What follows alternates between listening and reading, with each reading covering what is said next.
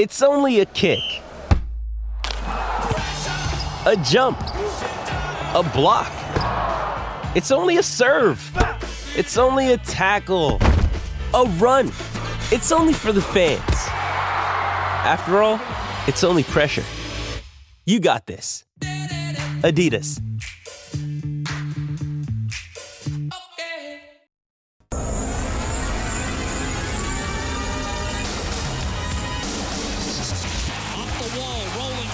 Draisaitl breakaway behind the norm, shoots and scores! Back-to-back breakaways! Connor McDavid peering inside, dishing, Ceci shoots and scores! 1-0 Edmonton in Game 7! Edmonton's home for breaking news on your favorite teams. This is Inside Sports with Reed Wilkins. Brought to you by James H. Brown and Associates, Alberta Injury Lawyers, the heavy hitters of injury law. Could be a classic in the making at the World Juniors. The semifinal between Canada and the United States has Canada in front 3-2 with 8:17 left in the second period. The States jumped out to a 2-0 lead. Bedard, Stankoven, and Fantilli have scored for Canada. Just a few minutes ago, the United States celebrated a tying goal. Canada challenged for goalie interference and were successful. So they hang on to the lead. Of course, we will keep you updated on this one. In the NHL, 5 minutes into the second period, no score, Devils and Red Wings.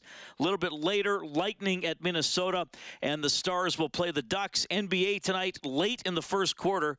About 3 minutes left. Not a lot of scoring in this one. 10-6, the Bucks lead the Raptors. And as I look up, Canada has scored again. And I don't have the goal scorer because I just looked up and saw the celebration, but I'll get it for you as quickly as possible. So now 7:40 left in the second period. Canada 4, United States 2. 4 straight goals for Team Canada after they fell behind in the first period. Speaking of 4 straight goals, that's what happened to the Oilers in the second period last night. Edmonton back at it tomorrow. 5:30 face-off show, game at 7 as they take on the New York Islanders, who handed it to the Vancouver Canucks last night. And, of course, you know what the story has been for the Edmonton Oilers on home ice. Quite frankly, they have not been nearly good enough at Rogers Place, and in their last 5 games, they have outright stunk, going 0-4-1 in their last 5 home games, just 9-11-1 at Rogers Place for the season. They're a pretty good road team. Are we going to wait till they go to California and Vegas next week until they finally rack up some more points, because they have just not been anywhere near good enough on home ice? And last night it showed again against Seattle. Looking good. McDavid scores a nice one early in the second period. It's 2-0. I thought to that point the Oilers had outplayed Seattle, maybe not by a huge margin, but I did think they'd been the better team in the game. And then just Seattle crushed them. After that, the Oilers had virtually nothing going on the rest of the second period, and Seattle was just firing away and got those 4 goals. And we've seen that on this. It's so weird the way we're separating things, because the last few road games for the Oilers have been decent. They were able to take it to Seattle last Friday. Lackluster effort by the Kraken, and the Oilers made them pay. They scratched out the win in Calgary. Going back a couple weeks ago now, they had a pretty impressive win in Dallas. So, it's almost like we're talking about 2 separate seasons, but we're talking about the home games now. And in these 5 games, in 3 of the 5 games, they've had a 2-goal lead. 2-0 last night, as you know. Similar against Vancouver right before Christmas. They scored right at the end of the first period to go up 2-0, and then were beaten pretty badly after that. And then, of course, you flash back to that St. Louis game in which they led 3-1 with about 8 minutes left and wound up losing in a shootout. And they had a power play late in the third period and gave up the tying goal while they were on the power play, shorthanded to St. Louis. So a lot of it comes down to managing some key moments in the game better, and head coach Jay Woodcroft expanded on that today. I think that's what it comes down to, Reed, is managing those moments better.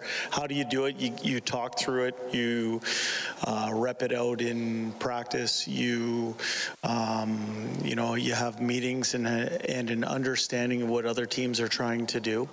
I think what you're talking about is a lot of moments that were within our control, where pucks might have been on our stick, and we can make better decisions with pucks, or we can be harder better in certain areas. I think the bottom line is we've played well enough to get some leads, well enough to be in games, but I said this last night after the game, to win in this league, it requires 60 minutes of effort, concentration, and execution. And last night's game, certainly, we were asleep for a good 8 to 10 minutes there. Well, yeah, for sure. They might have been sleepy longer than that, quite frankly, but I won't argue too much with Woody. I know we got somebody on the open line already. Plenty of time for people to talk tonight. I know we had a lot of calls last night. 780-496-0063 is the hotline powered by CertainTeed, the pro's choice for roofing, siding, drywall, insulation, and ceiling systems. CertainTeed Pro all the way. I'll kind of leave it to you. I will give you a bit of a focus, though, if you are struggling for a topic or there's a lot bouncing through your head right now with the Oilers, because I can understand why there might be. And I felt like last night's game was definitely the most distressed the fan base has been this season. Maybe I'm wrong, but that's just my impression and I talked to a lot of people throughout the season. I know a lot of you want to talk trades. You want to talk somebody getting fired. I know there's a section of the fan base that doesn't like Ken Holland. Probably the same section of the fan base that has never liked any Oilers GM and will never like any Oilers GM. But that's a topic for another day, maybe. And I get all that. And look, there will be a trade or trades at some point. But probably at most we're talking about 3 players coming in. I mean, maybe more likely going to be a couple. So if you're struggling for a topic or a focus, I guess I want to hear about this particular group of players. And after 39 games, are you still optimistic that they can play better and put it together, or have you now settled into the groove of thinking, all right, this is the team? And then they're not terrible. And again, I don't believe they're terrible. I try not to be a pessimistic person. I don't think this is a terrible team. I've seen terrible Oilers teams and other terrible teams in the National Hockey League. They're not in that category, but I think they're extremely inconsistent, and I think they're extremely flawed when it comes to repairing their mistakes. And a lot of the criticism that I would have of this team is I have seen most of these players play better. I think to some extent inexperience can be an excuse. You know, if they had 8 first or second year players, I'd be like, well, you know what? They're going to make mistakes, guys. You can't expect them to do things until they've learned.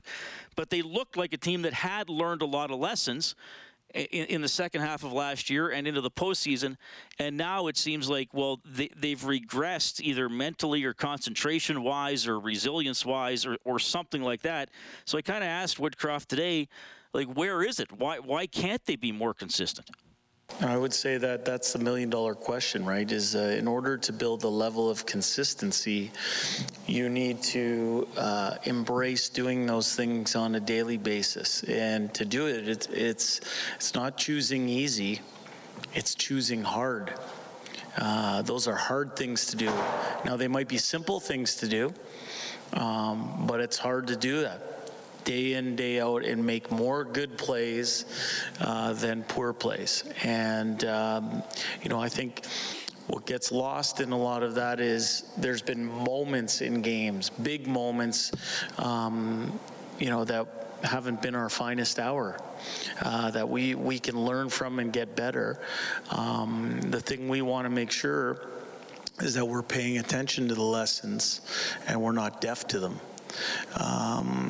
But in the end, I would go back to we have to choose the hard decision, which is to do those things day in, day out. And I think when you do that more than not, that's when the results follow. The consistent results. Yeah, that's an interesting way to put it. You have to choose the hard decision. Being successful at anything sometimes means making the hard decision or choosing to put in the work so that hard decisions become a habit as opposed to something unusual that happens or you only try to do when really needed. I think that's something that might be plaguing the Oilers this year as well. 780-496-0063. Always a pleasure to hear from Sirius Gord. Gord, Happy New Year. Go ahead. Same to you, my friend. The constant term is choosing. I don't know if that's a verb or an adjective verb, I guess. And when we sift through all of this, it always comes back. You've watched all the threads. You've heard all the comments. It's about the choices that Ken Holland has made in the past, what he's going to do today, and what he's going to do in the future. And choices cast the die. I mean, you talked. You pose a really interesting question about where this team is. And I know you heard my comments to Bob Stauffer a while ago about grapes and about some grapes not being ripe in this bunch of players. And I'll veer off from where I wanted to go, because I think that it's important to realize that there's some very experienced players in this team, and there's some very inexperienced players in this team. And the inexperienced players are in the part of your team that you want to be the most experienced, and that's on defense. We have, I don't know what the numbers are, but if you look at the top 4 players in our team, they're one of the most inexperienced forward defensemen in the league. And we also have arguably one of the most inexperienced coaches in the league. And it comes all back to who made the choices to put those kinds of inexperienced people in a place when they're challenged, like they were last night, to fail because they literally did not have the kind of seasoning, the kind of wisdom that somebody like who was the guy we had from Chicago last year mentoring Keith. Sorry, I don't mean to cut you off. Sorry, but like go Bush, like Broberg's inexperienced. Like Bouchard's at 141 games, and he has played better. But you know the adage, 300 plus is what's considered an experience. Yeah, but that's something that Stoff heard from a scout once, and has said it so many times he's made everybody in Oil Country believe it. I agree with him, man. I mean, you look at Petrie, look at all these other Justin Schultz that we saw last night. You see there's a level of seasoning that defensemen require that's a much higher threshold for a lot of reasons compared to the front three. And we're seeing it. We're seeing these guys collapsing under pressure because they haven't had the ability to work out their game, to build their game. And that includes Darnell Nurse, who, you know, when you think about it, how much mentoring has he had in his career so far in the NHL? No real great veteran defenseman working alongside him, with the exception of Keith and maybe one or two others. So you know, the choice has been made to go with an inexperienced defensive group. And that is what we're experiencing now. I think that because they don't have the experience, the front forwards don't have the confidence, and it all just ripples all the way through. And then last night, I think we've seen increasingly more evidence that the coach hasn't got the experience to guide this team. I mean, he has wonderful platitudes, and everybody thought he was wonderful last year. But today, you know, he clearly didn't rally the troops, called the timeout, did a few other things last night, got zero results out of it, obviously. And here we are today with a bunch of bad choices. So I just, Gord, you said something that was really interesting, and then you sort of lost me, because you said it's a rare event. You said that the area in which you need the most experience, the Oilers don't have a lot of experience, and I thought you were going to say support veterans, like maybe instead of Yamamoto, you'd like somebody like. Well, Ryan O'Reilly's an extreme case, but you know what I'm getting at. But here's what I don't understand what you're saying about the. I understand what you're saying about Bouchard and Broberg, but like Kulak is 373 games. Cece's going to play 700 by the end of the year. Nurse is over 500. So that's where you lost me, is specifically with an inexperienced defense. I understand. Yeah, and I mean last night, who was Bouchard paired with? Well, first he was with Broberg, and then they swapped it, right? Right. And who made that choice? Well, Manson or Woodcroft. Well, coach made that. The Woodcroft made that final choice. How many games has Woodcroft got under his belt? Yeah, well, he hasn't even coached. I've said that before. Woody is a rookie head coach, and he's being tested as well. And it's 100%. And you've got a bunch of thoroughbreds in the front, and a bunch of very promising, and will rue the day when we trade them, people on the defense, and we've got a rookie coach in the middle who seems to be struggling at managing that issue. Okay, so I'm gonna challenge you again here, and I'm actually enjoying this because you've made good points. Some I agree with, some I'm not so sure about. You thought Dave Tippett was too old to coach the team. Yes, 100%. And I think Ken Holland is too. I've laid that marker down too. Long time ago. All right, so Woody. All right, so you're fine with Woody's age, but not his experience level. The experience level, it's very interesting. Just reading up some stuff on General Marshall, who was one of the most pivotal men in all of 20th century. He deliberately would not promote a general over the age of 40 because he thought that they could not develop and grow beyond the age of 40. Very, very interesting. And you look at Woodcroft, and I see Holland, and I think, I had a whole other different thread that I was going to work on tonight, but Ken Holland is not capable of doing, I think, make the decisions, make the choices that need to be done. I think the die is cast, frankly. I don't think there's a lot. He's got himself into a box that I don't think he can get out of. He's kind of picked the team. He did the same thing Chiarelli did after 2017. He kind of picked the team for the next 3 years. Yep, with Fogle, yep. And some of these, like, I actually don't have a problem with guys like Kulak and Ceci or something like that, but some of the support forwards don't appear to be competitive enough, maybe consistent enough. Yep. Maybe. Okay. I gotta go. You've titillated me as always. It's a pleasure talking to you, Reed. I think you had a different idea, and you have to go there someday. I will revisit it, and I promise you will be impressed. Okay. Nobody else in the country will be, but I know you will be. Okay, I'm not sure how to take that, but thank you, Gord. Thanks, Reed. That is Serious Gord at 780-496-0063. Okay. Interesting stuff there from Gord. Some of you may have a reaction. Some of you may just want to talk about other stuff. We do have plenty of open line time. Kelly Rudy's coming up a little bit later on. Rob Brown will hop on tonight to break down the more World Junior stuff than Oilers stuff. 780-496-0063. Back in a couple of minutes. Hey, it's Kaylee Cuoco for Priceline. Ready to go to your happy place for a happy price? Well, why didn't you say so? Just download the Priceline app right now and save up to 60% on hotels. So whether it's Cousin Kevin's Kazoo Concert in Kansas City, go Kevin, or Becky's Bachelorette Bash in Bermuda, you never have to miss a trip ever again. So download the Priceline app today. Your savings are waiting. Go to your happy place for a happy price. Go to your happy price, Priceline.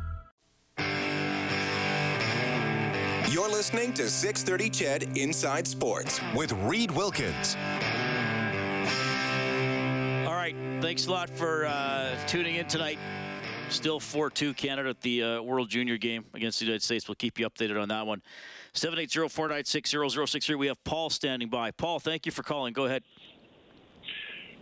Just a real simple observation, maybe what you think. When Woody started coaching, he was rolling four lines initially, and he made everybody part of the play.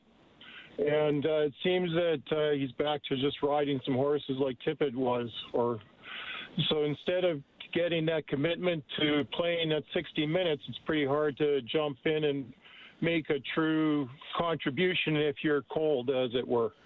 Yeah, I think that's a fair comment, and I'm glad you brought that up. I think Rob and I have touched on that a bit. But maybe not enough. You know what's interesting, Paul? Some of the best games the Oilers, well, maybe I shouldn't say this because maybe I'm misremembering. I feel like some of the best games the Oilers had were when they played 11-7 because you're forced to find a way to get all the forwards on the ice because you're down a guy. Yeah, but you're also you're finding some extra minutes to give those other people. And that's what I seem to see this at present anyway, is that the guys who are at the top are getting all the time, and it's hard for those other guys to really get their legs moving and get their head in the game.